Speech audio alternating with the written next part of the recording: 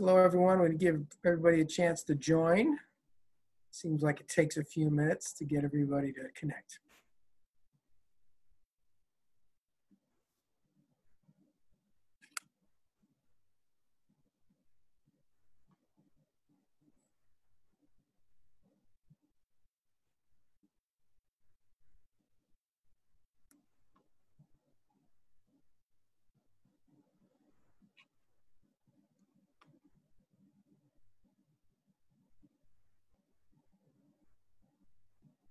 Okay, well, we may have a few more participants join us, but welcome back. This is our third panel. So far, things have been really interesting and really grateful for everyone's thoughtful remarks and the questions that we've had come through as well.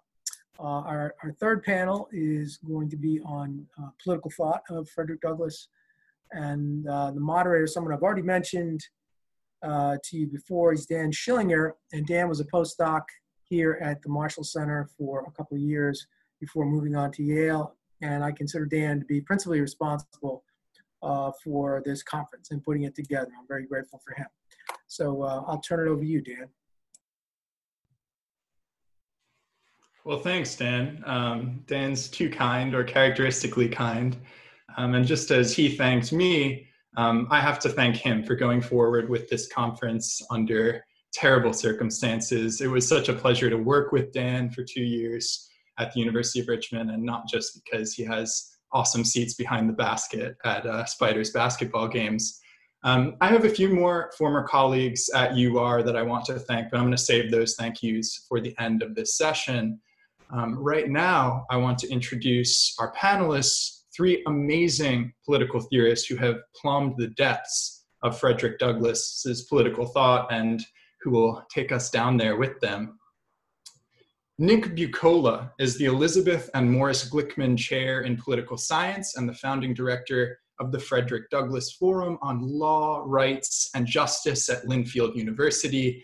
When I, as a political theorist, think Frederick Douglass, I think Nick Buccola too. His first book, The Political Thought of Frederick Douglass, offers a masterful and comprehensive account of Douglass's thought. And his edited volume, The Essential Douglass, Selected Writings and Speeches, is the volume that we used last year at the University of Richmond when we held a reading group on Douglass. We thought it would be in the run-up to this conference, but that didn't happen.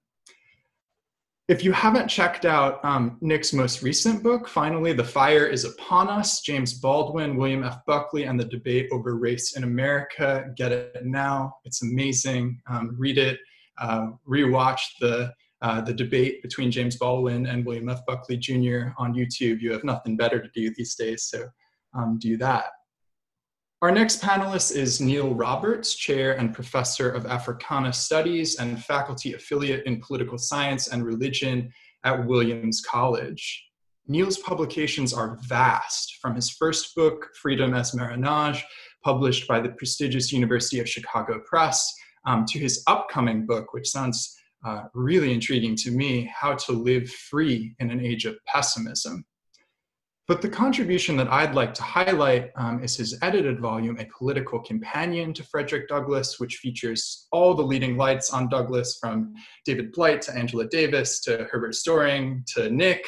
And Neil's introduction to that volume is really important to me as a teacher of Douglass. And I think it's important to all scholars who write on Douglass because it has pointed the way to new approaches.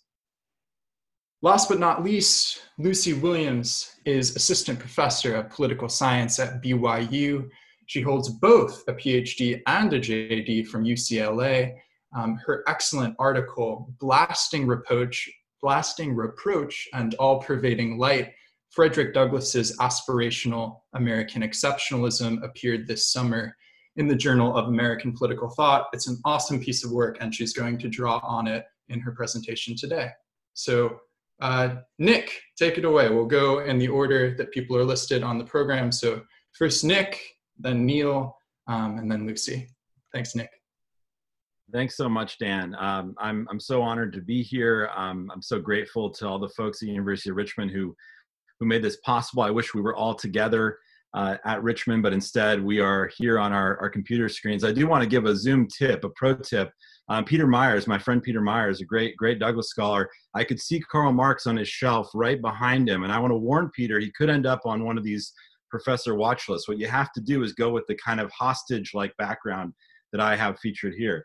But no, really, I'm so grateful. It's such an honor to be part of this group, and just thinking about Douglas with all of you is really an honor. So I want to talk today about liberty and responsibility in Douglas's thought, and this is something that I have been thinking about with Douglas for a long time, and I'm looking forward to continuing to think through some of these ideas with you as we try to make sense of what Douglas has to teach us in this moment today. And so I want to use some contemporary political theory or more recent political theory to try to make sense of these really big ideas in Douglas's political thought. And so as I confessed to Dan in our email exchanges, I'm still working this out, and so I will work it out with you. It's not even a half-baked idea; it's a quarter-baked idea. So I want to start with the most obvious part of the story, and that is that Douglas, something that's been mentioned many times in many of these great talks, Douglas as a kind of natural rights thinker, as somebody who has the natural right to liberty at the center of his political thought. This idea is sort of part of just about every interpretation of Douglas's political thought, so I don't want to say too much about it. The only thing to say, I guess, is that Douglas has this belief in the natural right to liberty that is rooted both in his sense of human desires and human capacities, right? There's this idea, right? No man I've ever met, as he says, would choose slavery for himself. There's something about human beings, he thinks, fundamentally at their core that wants to be free. But also there's something about human beings that makes them fit for freedom, right? Certain capacities, reason, moral judgment, artistic capacities, emotional capacities, ability to kind of feel one another's pain. All these things for Douglas are the kind of foundation of this claim to liberty. And I think that's a really important foundational piece. Now, what might be a little bit less obvious is exactly what sort of conception of liberty is behind all that, right? And so I think there's a way in which when we think as political theorists, as political philosophers about what freedom means, we have all these categories, and sometimes the categories are useful and sometimes they're not. And I think that they can be useful, and I hope they'll be useful for what I'm about to say, in the following way, right? So we can think about Douglas's understanding of the natural right to liberty as including what we call freedom as non-interference, right? The idea that that people should not interfere with your freedom, should not subject you to coercion. So that might be the most obvious manifestation of Douglas's conception of liberty. But I want to argue, and others have argued, that we have to think about liberty in a more capacious way, because that in this context, because Douglas certainly thought about liberty in a more capacious way. For one thing, as many scholars, including many scholars who are contributing to this conference, have pointed out, Douglas was attentive to the ways in which freedom was threatened, not just by interference, but also by domination, right? So Melvin Rogers, Chip Turner, Sharon Krause, a number of folks have sort of identified in very clear ways the ways in which Douglas was sensitive to the fact that it wasn't just interference that threatened your liberty. It was also the sort of power relationships were such that someone didn't have to interfere with your liberty directly in order to make you unfree. So I think this idea of freedom as non-domination needs to be considered as part of Douglas's natural rights conception of liberty.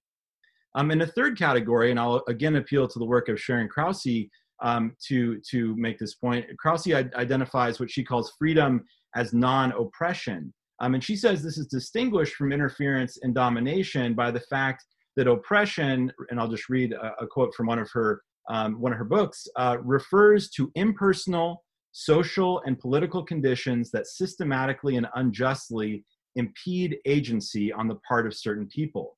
So the idea here is that even under circumstances in which one's liberty is not being actively interfered with, and there's not an identifiable person or group subjecting one to domination, one might still be unfree as the result of structural injustice that denies the individual the right to exercise the sort of freedom that Douglas thought fit us as human beings. All right, so it's clear, I think, if we think, just for a minute with Douglas about the ways in which human beings can be unfree, that he is sensitive to systems of power that limit people's freedom, right? So beyond interference, beyond domination, this kind of this more impersonal freedom from oppression is certainly something that was on Douglas's mind. And we can see this in all sorts of contexts. I don't have to, rehearse all the ways in which we can think about freedom as non-oppression as being at stake in Douglas's reflections on slavery. I mean, that's evident enough. I think David's talk last night, drawing our attention to Douglas's reflections on the rights of immigrants. We can see this idea of freedom as non-oppression also manifesting itself there. The Lee Fott's presentation this morning about Douglass and the women in the world of Frederick Douglass and this question of Douglass and women's rights. We can see freedom as non-oppression being relevant there, right? Ways in which the freedom of women is threatened not just by interference, not just by domination, but by these more impersonal systems of power. So I think Douglass, the best way to think about Douglass in liberty is to utilize Krause's idea of plural freedom, right? We don't need to choose one of these things. Freedom is many things. Douglass was a wise enough thinker to not limit himself to a particular category at the expense of others. He understood that freedom was a capacious thing and that the threats to freedom were many. And so now what do we do with that idea of plural freedom if we situate it in his natural rights philosophy? Well, here's where I want to bring responsibility into the conversation.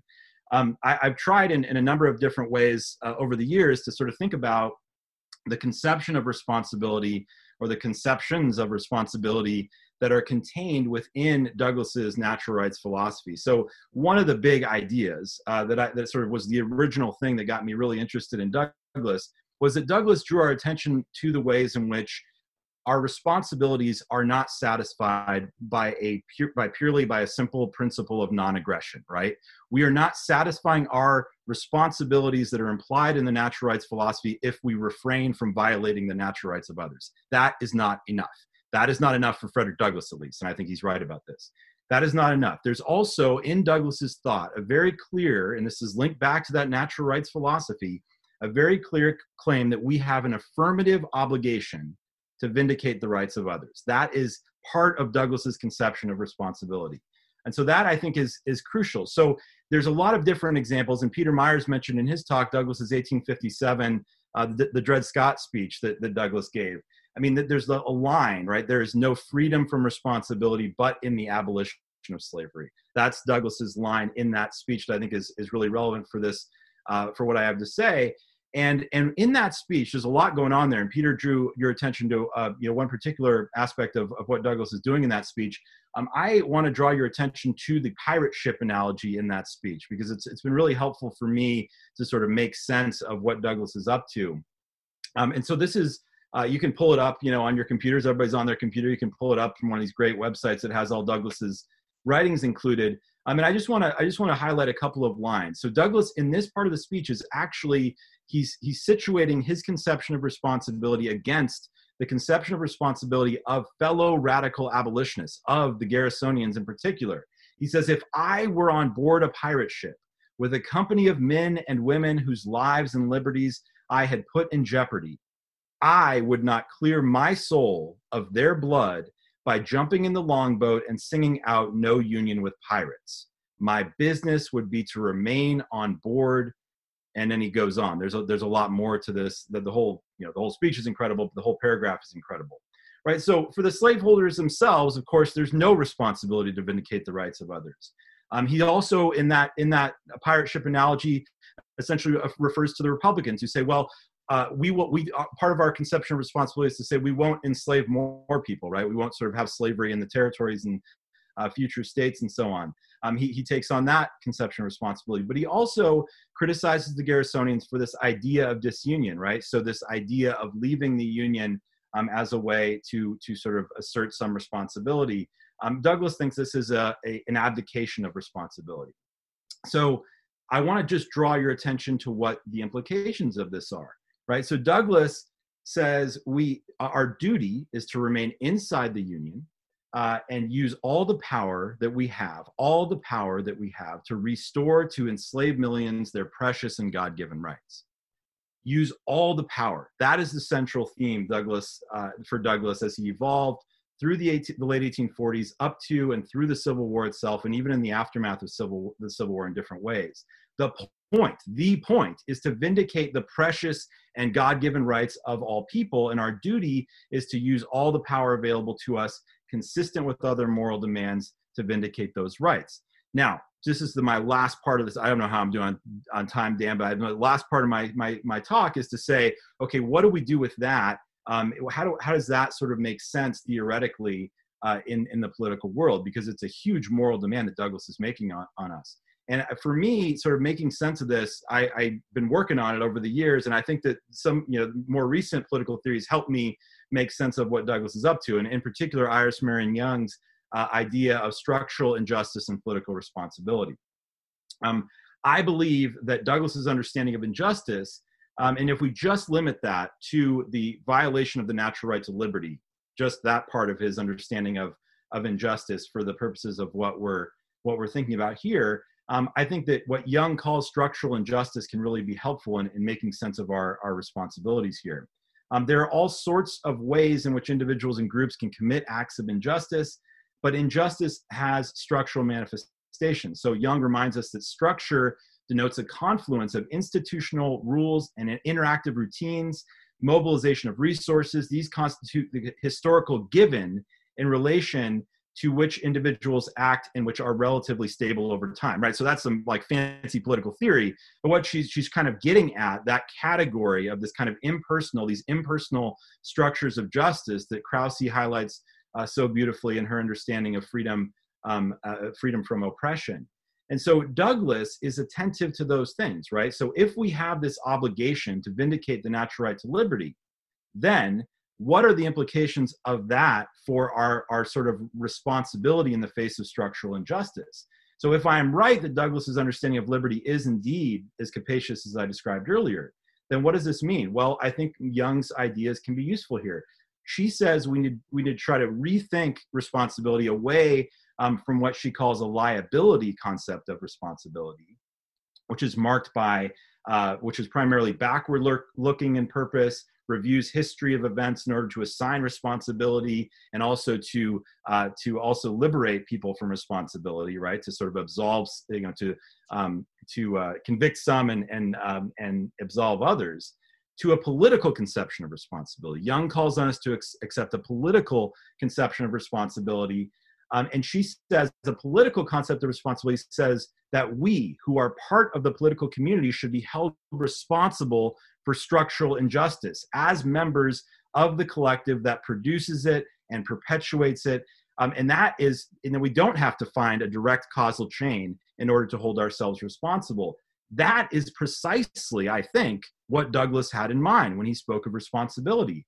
It wasn't just about, and you think about the language he uses in the Dred Scott speech, he's talking about himself and his fellow radical abolitionists in the pirate ship analogy. He says, if I were on board a pirate ship with a company of men and women whose liberties I put in jeopardy, this is Frederick Douglass saying this to fellow abolitionists, right? I would not clear my soul of their blood, right? So Douglass is clearly identifying himself and everybody as part of this responsibility. So where does that leave us, right? Douglass says that toward the end of his life, right, and this is where I'll conclude. He says in his speech, which is often anthologized as the nation's problem, right? The true problem, he said in 1890, is not the Negro, but the nation. The true problem is whether the nation itself has in itself sufficient moral stamina to maintain its own honor and integrity by vindicating its own constitution and fulfilling its own pledges, or whether it has already touched that dry rot of moral depravity by which nations decline and fall and governments fade and vanish. This political moment that we're in right now has laid bare so many manifestations of the dry rot of our moral depravity as a nation. Our dramatic economic inequality, our obscene system of mass incarceration, the systematic terror of our policing on Black and brown communities, our assault on the basic institutions of democracy and republicanism.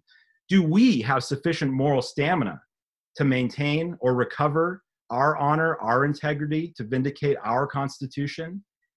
In this time, it is difficult to find that hope. However, Douglass, as many have reminded us today and last night, Douglass calls on us to hang on to hope. He said at the conclusion of that speech, "I have seen dark hours in my life, and I have seen the darkness gradually disappearing and the light gradually increasing. I remember that God reigns in eternity, and that whatever delays, whatever disappointments and discouragements may come, truth, justice, liberty, and humanity will ultimately prevail." Here's hoping that Douglass was right. Thank you all.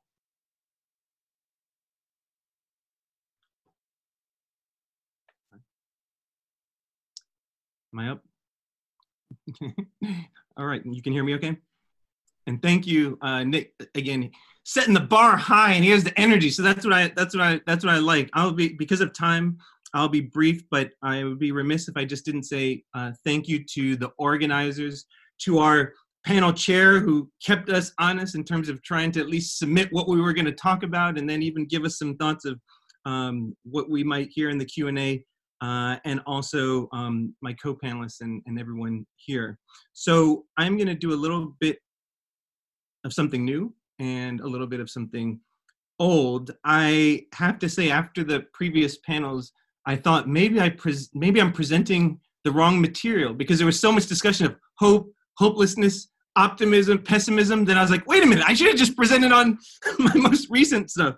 But our first panelists began with power. And so in many regards, that's where I'm going to start. So my formal remarks are political thought in the shadow of Frederick Douglass, but the new, so to speak, part of this is called The Afterlives of the Slave Power. Power is in the air. It's on the streets. It's coalescing around monuments and statues. It's percolating throughout the movement for Black lives. Power informs our responses to the global COVID-19 public health pandemic. And it never disappeared among elites occupying positions of authority in the highest echelons of states and civil society, dedicated to the maintenance of racial inequality and injustice at the expense of that concept that Nick just mentioned, the concept of freedom. Power, however constituted, exhorted Frederick Douglass, concedes nothing without a demand. It never did, and it never will. Power, wrote Hannah Arendt over a century later, corresponds to the human ability not just to act, but to act in concert. In a recent political manifesto, Stacey Abrams has declared that power not only should belong to minority and majority groups alike, but also that it must be taken. Quote, "To take power is to use the best of what resides within us for sketching a vision for the future," end quote. Black power, a political philosophy and rallying cry of activists in the Caribbean and the United States 50 years earlier, was a demand for new births of freedom, equality, dignity, fair play, and justice as a consequence of the ravages racial capitalism created. Walter Rodney asserted that the repudiation of hopelessness was essential to Black power in the United States, and the coupling of a cultural reconstruction of society with the assumption of power was integral to the West Indian Black Power movement. Black women were vital to Black Power politics. They also issued critiques for, as the historians Diana Berry and Kali Gross document recently, new genres of Black feminism arose alongside Black Power. The principles of Black Power, popularized by Stokely Carmichael, whose ideas former President Bill Clinton mischaracterized at the funeral for the late Congressman John Lewis, generated rebuke and repression. White power was not unsettled. In the decade before the US Civil War, when Douglass uttered his famous sentence on power during a West India Emancipation Address, a particular form of white power, whose meaning and afterlives warrant our attention today, was the subject of widespread popular debate, namely the slave power. The term slave power emerged in the 1840s, and its usage expanded in the 1850s, particularly following ratification of the draconian Fugitive Slave Law, passage of the Kansas-Nebraska Act, and argumentation of Chief Justice Taney's Dred Scott v. Sanford majority opinion, which has come up in previous panels. It referred to the idea that antebellum Southern slaveholders held a strong, undue influence over the central decision-making apparatuses of the federal government, that is, the White House, Congress, and what is particularly in the news now after Justice Ginsburg passing, the US Supreme Court. Adherents of the notion argued the slave power swayed the voting of politicians, views of property holders, and deliberations of the legal system. The slave power used money, control, and intimidation to consolidate power. While federal government was their primary focus, this collectivity had a grip on state and local domains as well. This proudly racist oligarchy lobbied politicians above and below the Mason-Dixon line to permit Southern slaveholding without restrictions on the one hand, and preserve racial segregation in the South and North, respectively, on the other hand, thereby upholding a racial, hierarchical, structurally unjust, to echo Irish Young, and unequal republic. As commentators, including Leonard Richards, note, the failure to repeal the US Constitution's 3/5 clause between its forging at the 1787 Constitutional Convention and the 1850s further underscored the breadth of power among the slave power elite. The clause enabled Southern politicians asymmetrical representation in Congress by counting each slave 3/5 a person for purposes of taxation and the allocation of seats by state in the US House of Representatives. It was a godsend for devilish imperatives. No wonder the slave power received another moniker, slaveocracy. In the 1850s, many people considered the slave power a band of wealthy conspirators seeking to ensure the US remained an inegalitarian white republic rather than an egalitarian and free society for all. For scholars writing in the 20th century, such as David Bryan Davis, the slave power idea exemplified a paranoid style of politics, to echo Hofstadter. For 19th century abolitionists concerned less with labels and more with policies and actions, the slave power designated a domestic enemy to be defeated both on moral and political grounds. The slave power, whose beliefs espoused John C. Calhoun's white supremacist but not states' rights convictions, cultivated the road to unfreedom.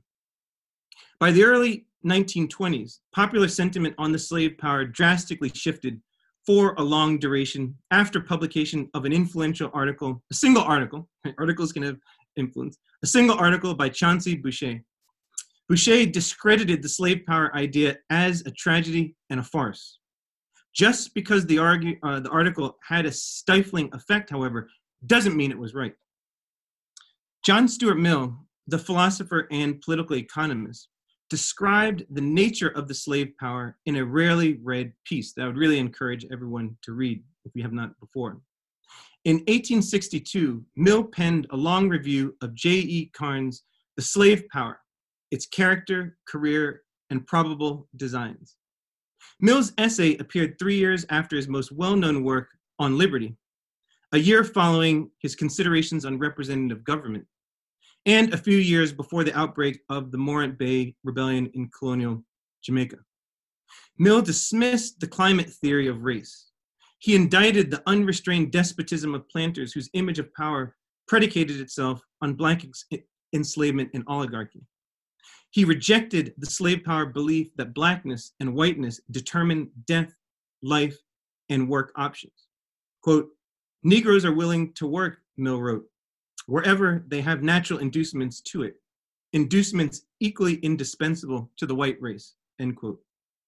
Mill's piece had another objective too, condemnation of a British public that hypocritically supported abolition throughout the British Empire, yet ignored American Northern segregation, racial violence, and the slavocracy of the Confederacy. For those, I like popular culture, so I don't know how many people are watching Lovecraft Country, but ever since that has come out, because this idea that all of this discourse is in the South rather than also in the North at that time, Mill would have been very attentive to this as well. The U.S. was embroiled in a civil war, and the slave power had its share to blame for the war's emergence. A key lesson is that we ignore the slavocracy's power at our peril. There is no monopoly on hypocrisy, and Mill exhibited his own hypocritical stances in his views on East India, civilization, despotism, and liberty after emancipation. The cause of abolitionism, as was echoed earlier, drawing upon Manisha Sinha, reminds us that this was the slave's cause and not merely the result of white American abolitionists. The slavocracy took power for their own. Enslaved peoples, fugitive slaves, as Du Bois noted in Black Reconstruction in America, and juridically free allies resisted them, taking power back to dismantle their network. Such actions are as essential now to deconstruction and rebuilding the world as before. I imagine this is why Eddie Glaude's new book is called Building the World, to begin anew, right? Echoing Baldwin, right? That we need to begin, not just negative dialectics about what we need to take down, but we need to actually begin again. Our spiritual core needs refashioning. The slave power exists today under a different name. To unsettle anti-Black white power and the slave power's contemporary hold on the polity, we must fight the power. We must organize. We must issue our demands, as Douglass encouraged us. We must vote in the November elections and also at every level of government for those who have that capacity, not merely for president and vice president. We must stand up for our international students. We must model the type of equal and just society we wish to live in, and we must embrace power. I realize because of time, I have less time than I thought, so all I'm simply going to do is read one paragraph and then a comment, I promise. From what Dan had mentioned earlier, the political companion to Frederick Douglass. So I'm not going to kind of read anything I wrote substantively, but why I gave the title of this talk, Political Thought in the Shadow of Frederick Douglass, is I'm very interested, as many of us are here, in trying to have us think about the ramifications of Douglass's thought for different categories in the study of politics. So this is not a disciplinary, this is not a call to have one discipline displaced over another with the study of Douglass, but trying to think about how can we actually use Douglass's thought and actually peer into concepts such as the concept of power. Interpreting the political thought of Frederick Douglass requires attention to time. Douglass was nearly 50 when the Civil War ended, and he lived another 30 years afterwards. And although the division of years between the ante and postbellum periods in Douglass's life wasn't as equally split as the years before, that is 35 years, and the years after, that is 34, the German emigre political theorist Hannah Arendt arrived in America. The bloody interstate struggle over slavery and the fate of the American Republic was a critical marker for Douglass. Yet to situate Douglass's political thought in either a quote-unquote antebellum period or a quote-unquote postbellum period elides the major thematic areas that cut across Douglass's oeuvre. Select changes in his positions within those eras notwithstanding. Douglass was a multifaceted and versatile thinker, a theorist and a practitioner, an autobiographer and an editor, an abolitionist and a statesman, an orator and a phenomenologist, a romantic and a realist, a feminist and a masculinist, an assimilationist and a decolonialist, a moral suasionist and a violent resistance defender, a Christian and a critic of slaveholding Christianity, a liberal and a Republican, a lawbreaker and a constitutionalist, a particularist and a universalist, a historicist and a poeticist, a Marylander, a New Englander, a Rochesterian, a communitarian, a self-made man, a black man, a slave, a fugitive, an anti-racist, an ex-slave. Last sentence, I promise. These positions and categorizations, however compatible and contradictory, have fascinated and challenged interpreters for nearly 180 years, and the case is not different with us last night and today. And so I want to end there just to say thank you for the time. I look forward to the conversation, but ultimately the punchline is, how can we actually, regardless of our positions on Douglass, whether close textual analysis or the spirit of Douglass, how can we actually, perhaps echoing that the first paper, the plural vision, right? Not just plural freedom, but the plural natures of Douglass's thought for us all. Thank you. Thank you so much, Neil. And I love that you read that characterization of Douglass. When I was thinking about how to introduce this panel, I thought about reading that paragraph. So I'm glad you did it. And thank you too, Nick. I'm sorry that I wasn't quick enough on the draw there, jumping in. Lucy, you're up next. Thanks. Great. I would like to start, as others have done, by thanking the organizers who put this together. It's been really fun for me to hear from and now sit on a panel with scholars whose work I have read and tried to engage with in my own research. I also want to thank all of the other conference participants. Your work and voices have started and sustained important conversations about Frederick Douglass. I'm really grateful for those conversations, and I'm grateful that you have so warmly welcomed my contributions to them. So this summer, as we all know, has been a noisy one in America. Since George Floyd's killing on May 25th, we have seen demonstrations and protests. We've seen statues toppled. We've seen mascots abandoned. We've seen military bases renamed. We've heard pundits and politicians discuss and debate the merits of various protest tactics. And we've read and perhaps written op-eds, blog posts, and syllabi about America's deep-rooted history of racial injustice. This noise and upheaval has spread to nearly every major city in the United States. In fact, in May, a columnist for The New Yorker tweeted, "You know we're in uncharted territory when something happens in Minneapolis and they're setting cars on fire in Salt Lake City," which is actually where I'm joining you from today. The unprecedented events of the last few months have challenged us to think more deeply about race and inequality in America, and to ask whether and how we're complicit in racial injustice. But I think the last few months have also revealed or perhaps reminded us of something that's peculiar about our country. That is that we are remarkably uncomfortable with loud and critical politicking. For every person who celebrates or condones the demonstrations we're seeing, there are 5, it seems, who condemn participants for engaging in riots and carnage and lawlessness. And for every person who attends a rally or a march, there are countless others who just decry demonstrators for attacking civil society, instilling fear, and disrupting our great cities. That's a quote from one of our state governors. So this discomfort with criticism, this fear of noise, I think is really nothing new. Throughout America's history, draft card burners, pussy hat wearers, national anthem kneelers have all been dismissed as unpatriotic and even un-American. So I think the events of the last few months and America's response to them shouldn't surprise us, but I think these events should prompt us to consider why this is the case and what we can do about it. Why do we, a country founded on violent revolution, feel so uncomfortable when our politics get messy? Why are we so threatened by internal dissonance and self-critique?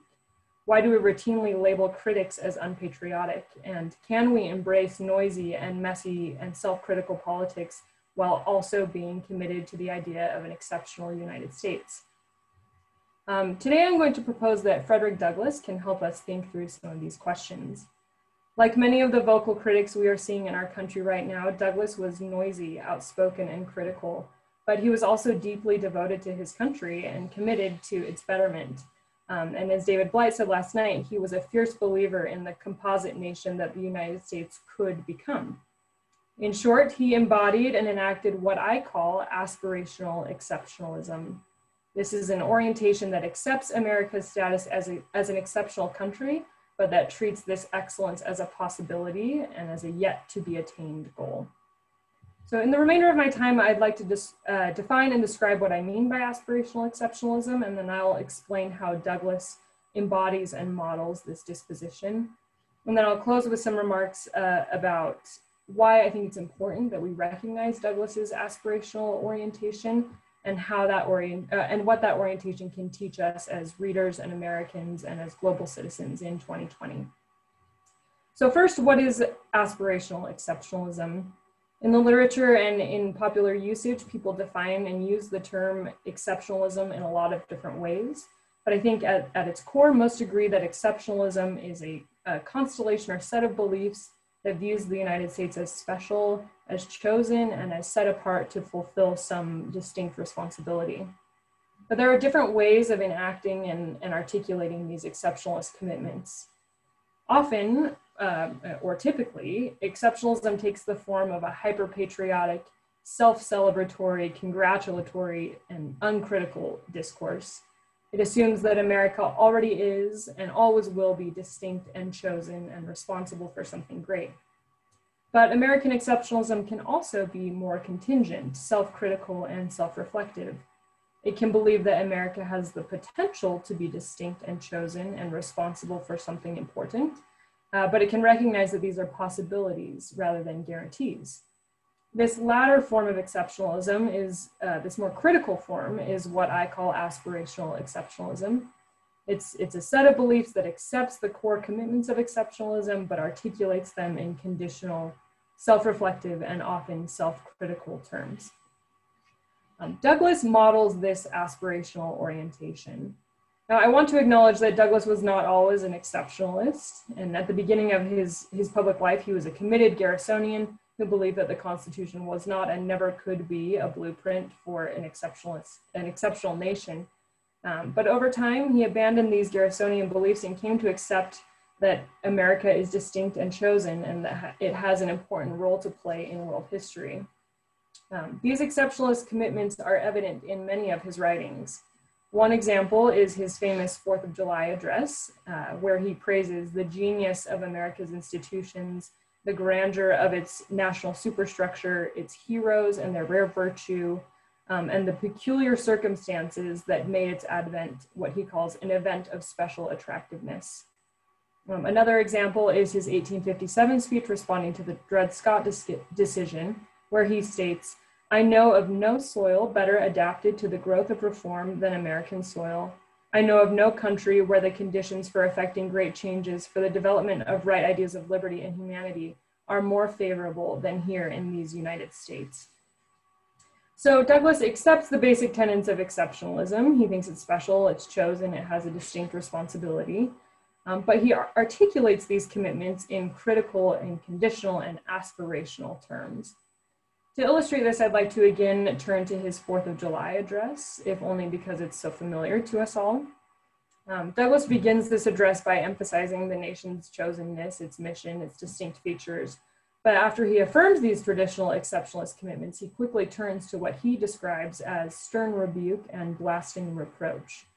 Rather than describe America's most glorious moments, he repeatedly and unambiguously denounces its flaws and hypocrisy.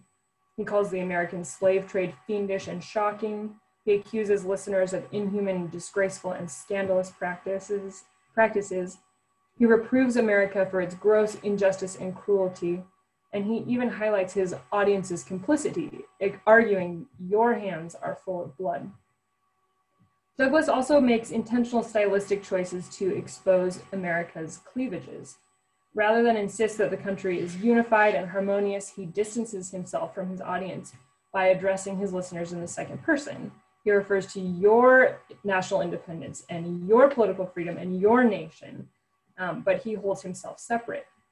He also identifies and describes the disparity between himself and his listeners by saying, "This 4th of July is yours, not mine." As many scholars have observed, this rhetorical decision highlights Douglas's separation from the American polity. And it also makes visible the cleavages that divide the country and foregrounds the fact that he, like many others, is not included within the pale of this glorious anniversary. Douglas further highlights America's internal divisions through a pattern of imperative mood clauses. In one striking passage of this address, he instructs his audience to behold the internal slave trade. He then describes men and women reared like swine for the market, and he directs his listeners to cast a glance upon that young mother whose shoulders are bare to the scorching sun, and to see that girl of 13 weeping. By directing his listeners to attend this imaginary slave auction, Douglass conjures a lucid portrait of American slavery. And by using the imperative mood, he forces and commands his audience to behold, to witness, to see the horrors he has uncovered. This unyielding demand for the audience to attend to the horrific things he's exposed contrasts sharply with the amnesia and evasion and comforting tone of traditional American exceptionalist rhetoric. Douglass does not tiptoe around the nation's problems, but instead faces its flaws head on and forces his audience to do likewise. Douglass also draws heavily on religious language and imagery, a technique that lends his critique of America divine authority. For example, he calls slavery the great sin and shame of America, and he claims that he stands with God in denouncing America's practices. He also says there is not a nation on the earth guilty of practices more shocking and bloody than are the people of these United States. These accusations are the antithesis of traditional exceptionalism's self-righteous stance. If more traditional exceptionalism views America as a blessed nation that perpetually enjoys divine favor, Douglass sees it as both sublime and superlatively guilty, a nation that is capable of greatness, but that also offends its maker. But despite these critiques and despite his vitriol, Douglass remains invested in the United States. In fact, he acknowledges that his fire and thunder are meant to quicken, to rouse, and to startle, but not to destroy. He has little patience for America's shortcomings, but he remains dedicated to its great principles. And though his speech is truculent and critical, he repeatedly addresses his audience as fellow citizens. By distancing himself through you and your, and then reaffirming connection by calling his audience fellow citizens, he underscores his commitment to America's potential for unity and equality. Most significantly, and as several participants have already observed today, he concludes with hope. And he insists that notwithstanding the dark picture he has presented, he does not despair of this country. This optimism stems in part from his belief in the forces of universalism and cosmopolitanism. Douglass recognizes that global affairs are changing. In his words, intelligence is penetrating the darkest corners of the globe, and nations can no longer shut themselves up from the surrounding world. And because Douglass believes this progressive trend is universal, he expects that it will necessarily and inevitably change American politics, just as it will affect the rest of the world. But he also thinks that America has a unique and important role to play in this trend. And again, this is evidence of his exceptionalism. According to Douglass, the country has publicly endorsed saving principles that are hostile to the existence of slavery. For instance, Douglass believes that the Declaration of Independence, through the Declaration of Independence, America has declared before the world and was understood by the world to declare a commitment to a set of Enlightenment values. America's founders further exemplified this commitment by acting with what Douglass calls a sublime faith in the great principles of justice and freedom. These founders adopted as their constitution a document that Douglass describes in this speech as a glorious liberty document. And Douglass argues that if that document is interpreted as it ought to be interpreted, it contains neither warrant nor license nor sanction of slaveholding. Douglass argues that in light of these public pronouncements, America's ongoing acceptance of slavery is hypocrisy and brands the country's republicanism as a sham. But the nation's professed principles also provide the unique opportunity and the distinct obligation to fulfill the glorious promises of the country's founding. Douglass thus views America as a potential exemplar to the world, a nation that may, if it chooses, help usher in the all-pervading light that speeds the year of Jubilee the world wide over. 4th of July thus reveals that Douglass is aware of America's present flaws, but committed to its flawless future. He realizes America is special and great, but he also acknowledges that it is not necessarily so. And though he boldly and candidly identifies the way America betrays its founding principles, he does this because he hopes and believes that America can still fulfill its yet unreached exceptional potential.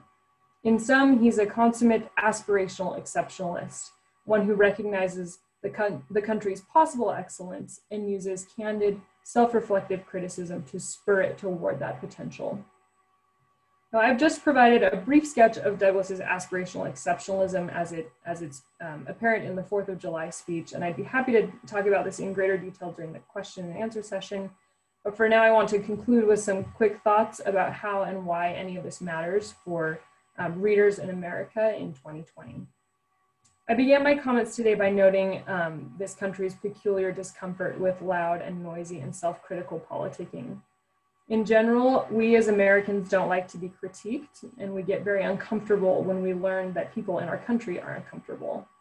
Our default response to criticism is often to write it off and to dismiss it as unpatriotic, un-American, or as we've seen recently, as lawlessness, violence, and thuggery. To an extent, I think Douglas has been a victim of this phenomenon. Although scholars have long recognized the value of his political thought, we've generally labeled and studied him as a dissenter, as an apologist, or as a social critic, but we've not always, I think, appreciated his devotion and commitment to America, and we've certainly not classified him among the thinkers we call American exceptionalists. But what if we did? I think there are benefits to recognizing Douglas's aspirational exceptionalism. To start, acknowledging his aspirational orientation might help us accept that citizens can be both committed to and critical of their country.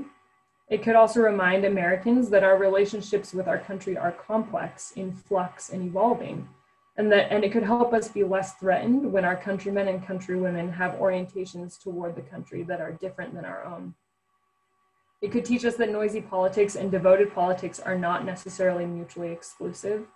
And perhaps most importantly, it could create room for critics and discontents, and could remind or perhaps teach us that good citizens can be loud and disgruntled and defiant while remaining committed to the country. So in short, Douglas's aspirational exceptionalism provides a way for us to make sense of and to perhaps reframe noisy, loud, and critical politics. As David Blight observed last night, Douglas both loved and hated his country. If we can accept this of Douglas, then perhaps we can accept it of each other and of ourselves as well. Perhaps we do not need to be so threatened by vocal, self-critical political voices, because like Douglas, those voices may be expressions of, rather than challenges to, devotion, commitment, and patriotism. Thanks. Thank you, Lucy. That was great. Thanks to you all. Wow, amazing presentations. I want to put a few questions on the table, but I'll be quick, and then I'll throw it back to you guys, and I hope you'll take the conversation wherever you want to take it. I'm going to go in the reverse order, since we just heard from Lucy. A couple questions for you. Lucy, your argument strikes me as a spot-on description of Douglas's rhetoric, yet I want to press you on Douglas's political thought. Does he really think that America is in some sense special, chosen, distinct, as he must if he's really an exponent of American exceptionalism?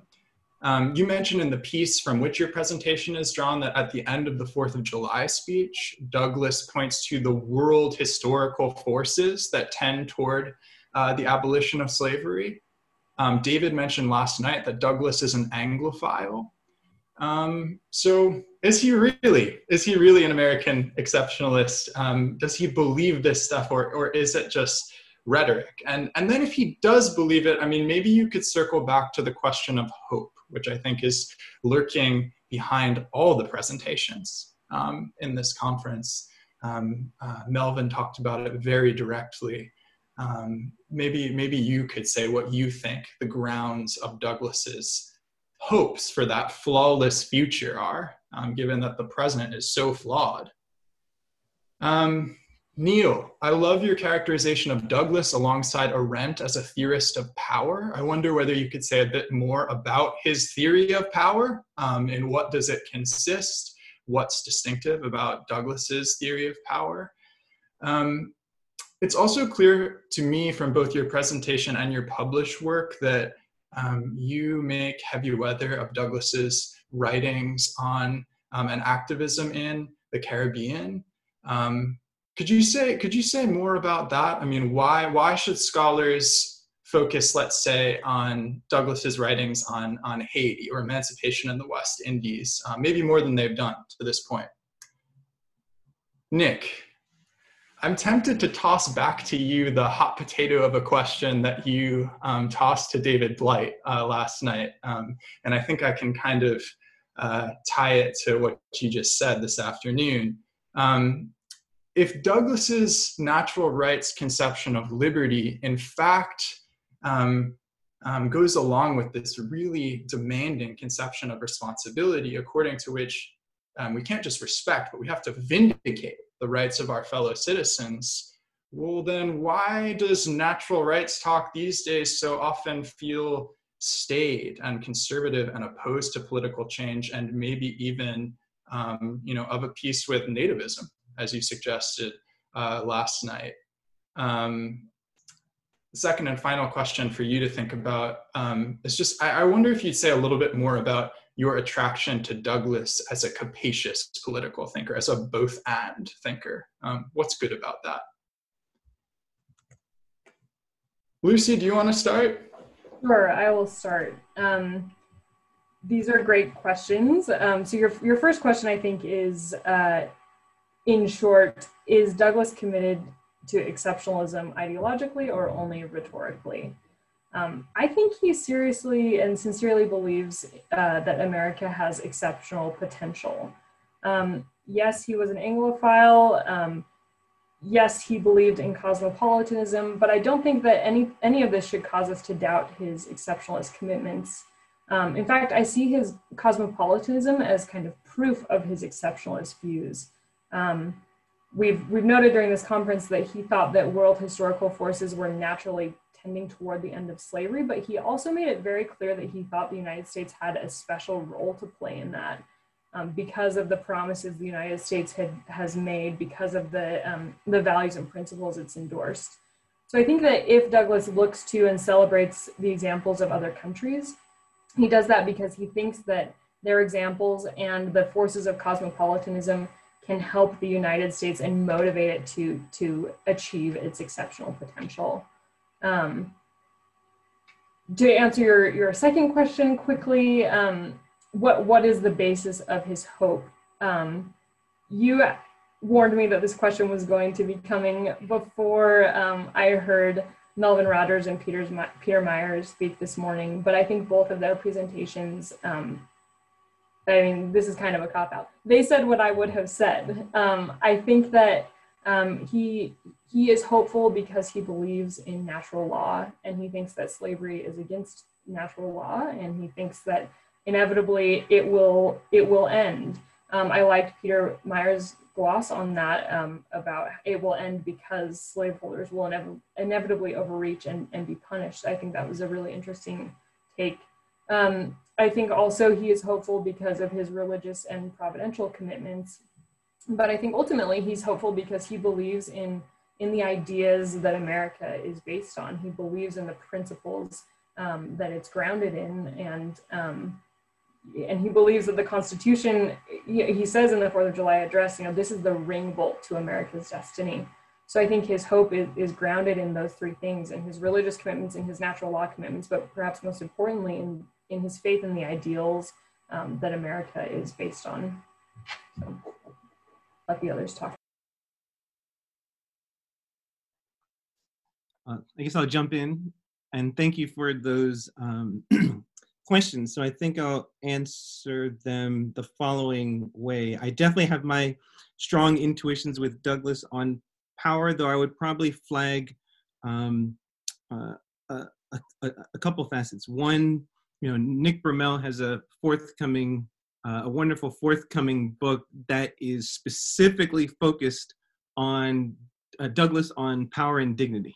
So in a lot of ways, he really makes, I've just seen the manuscript, not the final version, but really makes the strong case that across several decades, Douglass did develop a concept of power. What I'd probably add on to Bromell is that, especially when one is talking about political theory and philosophy, the default in modern academia tends to be looking at Michel Foucault and thinking about this idea of power and knowledge, and that power can be constructive. But I think if we go back more than 100 years, Douglass was making an argument, not that there weren't forms of power that have detrimental consequences, but that power was not only not a dirty word, but it was actually very fundamental to how he understood his conception of the free life.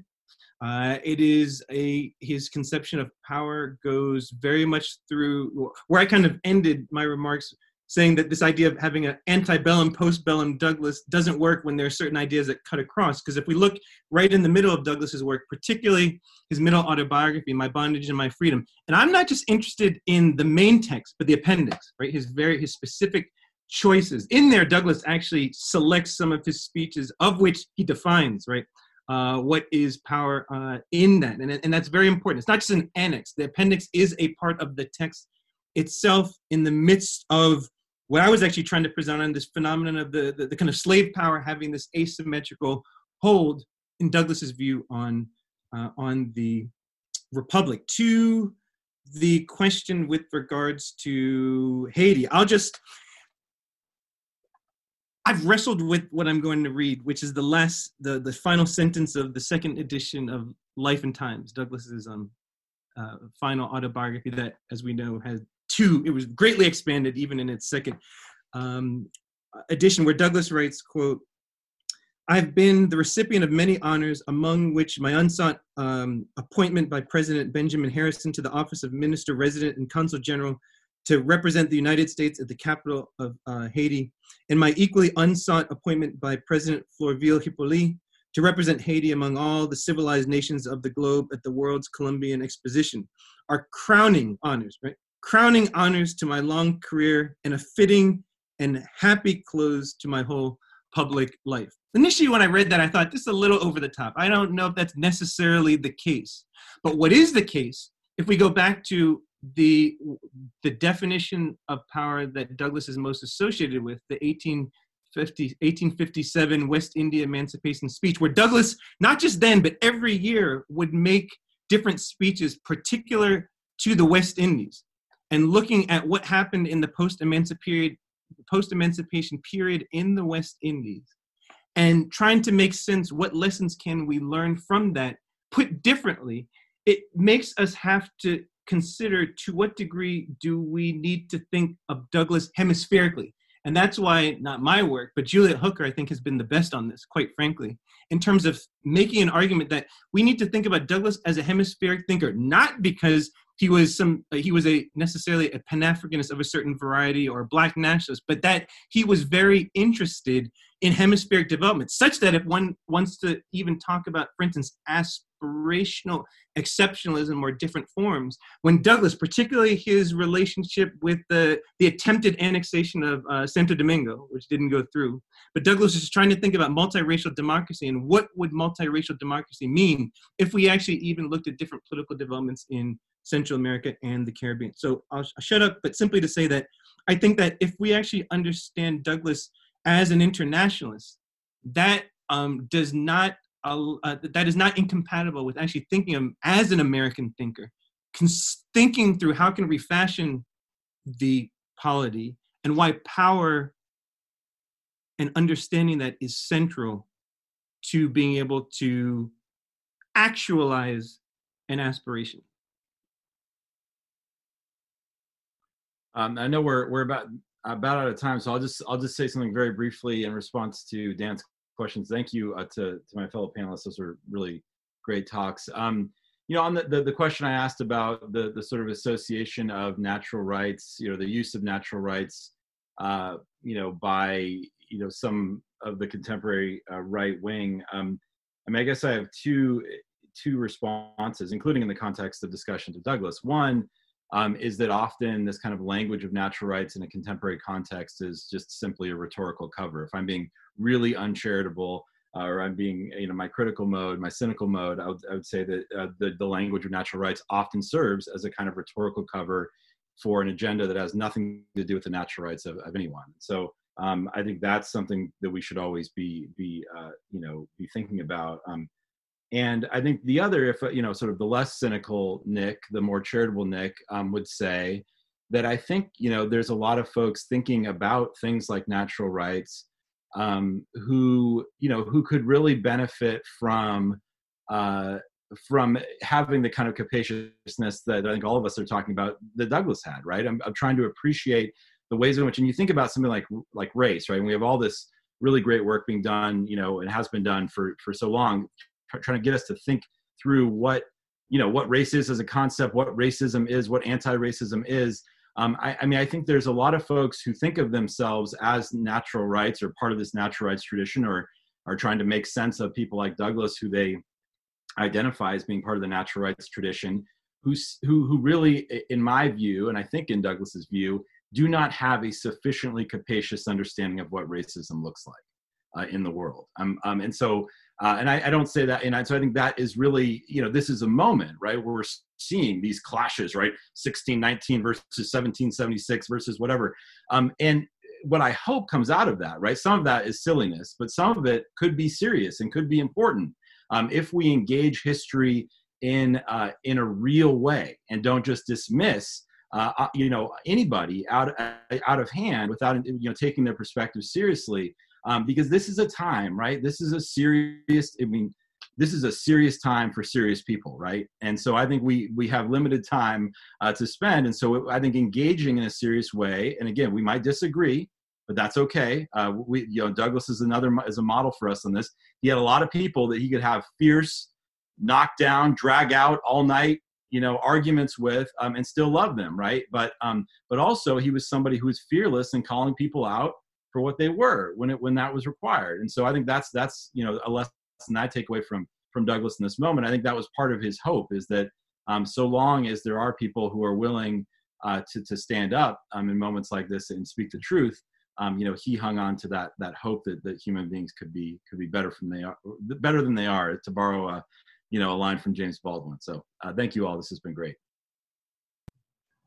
Yes, thank you. That was an awesome panel. There's so much that was both timely and timeless, I think. So thanks. I want to, before I turn it back to Dan, I just want to say thanks to the students, again, who participated in this Douglass reading group at UR last year, and to one person who hasn't been mentioned yet, Kevin Cherry, Associate Professor of Political Science, great political theorist at UR, who is really the rock of that reading group. So he's a great reader of Douglass too. Okay, thanks everyone. Thanks, Dan.